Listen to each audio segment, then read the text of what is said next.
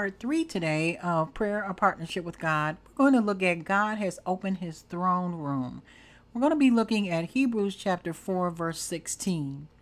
Now it says, "Let us therefore come boldly into the throne of grace, that we may obtain mercy and find grace to help in time of need."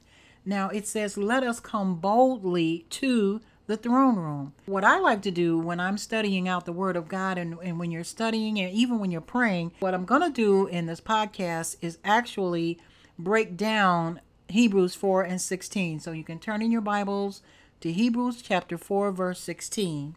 Again, it says, "Let us therefore come boldly unto the throne of grace, that we may obtain mercy and find grace to help in time of need." Let's begin. Let us therefore. Now, therefore is interpreted in the Strong's Concordance as certainly, accordingly, therefore. It says, let us certainly come.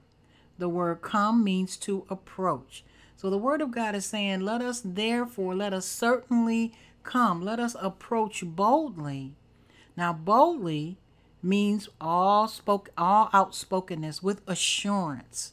In this particular context, it would mean let us approach with assurance. It is so important that when we come to God, we must be really sure about what we're asking for. A lot of times we come and we pray about things, and then if our prayers don't get answered, are we really confident in the thing that we're asking for?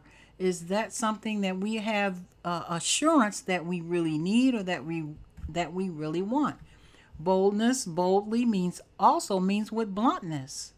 Doesn't mean disrespect, but it means bluntness, publicly, with frankness, with assurance. So let us come. Let us therefore,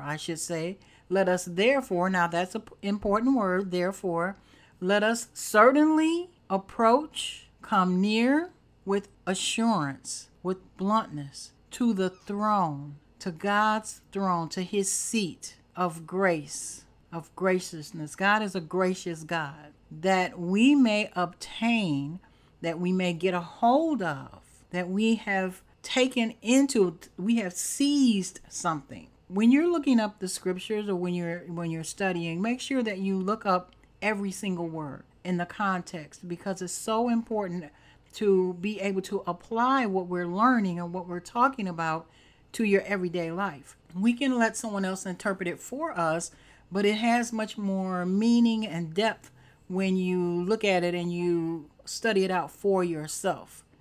So we want to come boldly to the throne of grace. Therefore, let us come boldly to the throne of grace, that we may obtain, that we may get a hold of mercy, God's mercy, his compassion.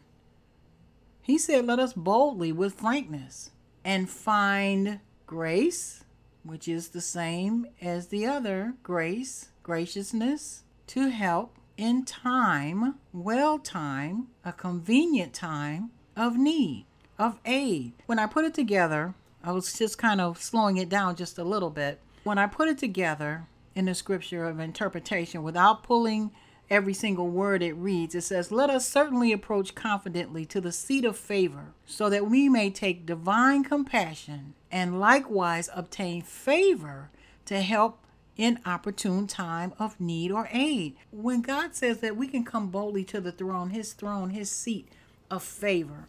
See, God, you have favor with God. When you're a Christian, you have favor with God. It doesn't have anything to do with your emotions or how you feel about yourself or whatever. He says you can come boldly and confidently to the throne of favor. It means God's unmerited favor, his graciousness to you, his divine compassion towards you. Don't think of yourself as someone who does not deserve God's favor. Christ died on the cross that you might receive this favor and that you can come boldly to the throne of grace. We want to make sure that we are honoring God through his word when we pray. We're talking about prayer being a partnership with God. Well, if I want to come boldly to the throne, if he tells me I can do that, then I can do that. I don't come with disrespect. I come with honor and praise and worship and thanking him, giving him glory and honor and praise. But the thing we have to remember, saints and born again believers, brothers and sisters in Christ, that God gives us the opportunity whenever we need something. Don't think that you can't come to God when you absolutely need something. Many people feel like, oh, that's just being selfish. It's not being selfish. What is it that you need? It doesn't have to be a financial need. It could be a healing. It could be a spiritual growth. It could be anything. It could be help with your family, with your children, with your parents, with loved ones, with friends, on a job. He didn't give us specifics on what we could ask for. He just said need. What do you need today? Well, I want to encourage you. If you need anything from God, he says, let us certainly approach him confidently and come to the seat of favor so that you can take a divine compassion that God offers every day. And likewise, you can obtain the favor to help you in the opportune time of need or aid. And I'm going to go back to the original scripture.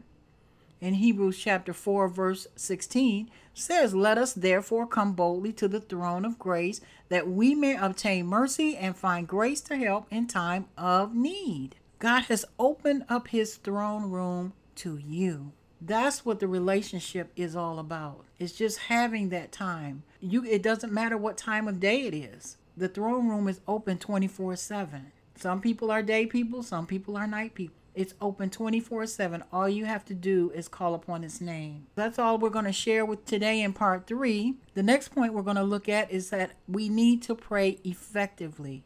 We need to pray effectively. We come boldly to the throne, but we need to pray effectively. And we're going to talk about that in part 4 of Prayer, a Partnership with God. Now, if you've never made Jesus Christ the Lord of your life, John 3:16 says, for God so loved the world that he gave his only begotten Son, that whosoever believes in him shall not perish, but have everlasting life. And you are that whosoever. Now, if you've never ever confessed him as your Lord and Savior, Romans 10:9 says that if thou shalt confess with thy mouth the Lord Jesus, and shalt believe in thine heart that God has raised him from the dead, thou shalt be saved.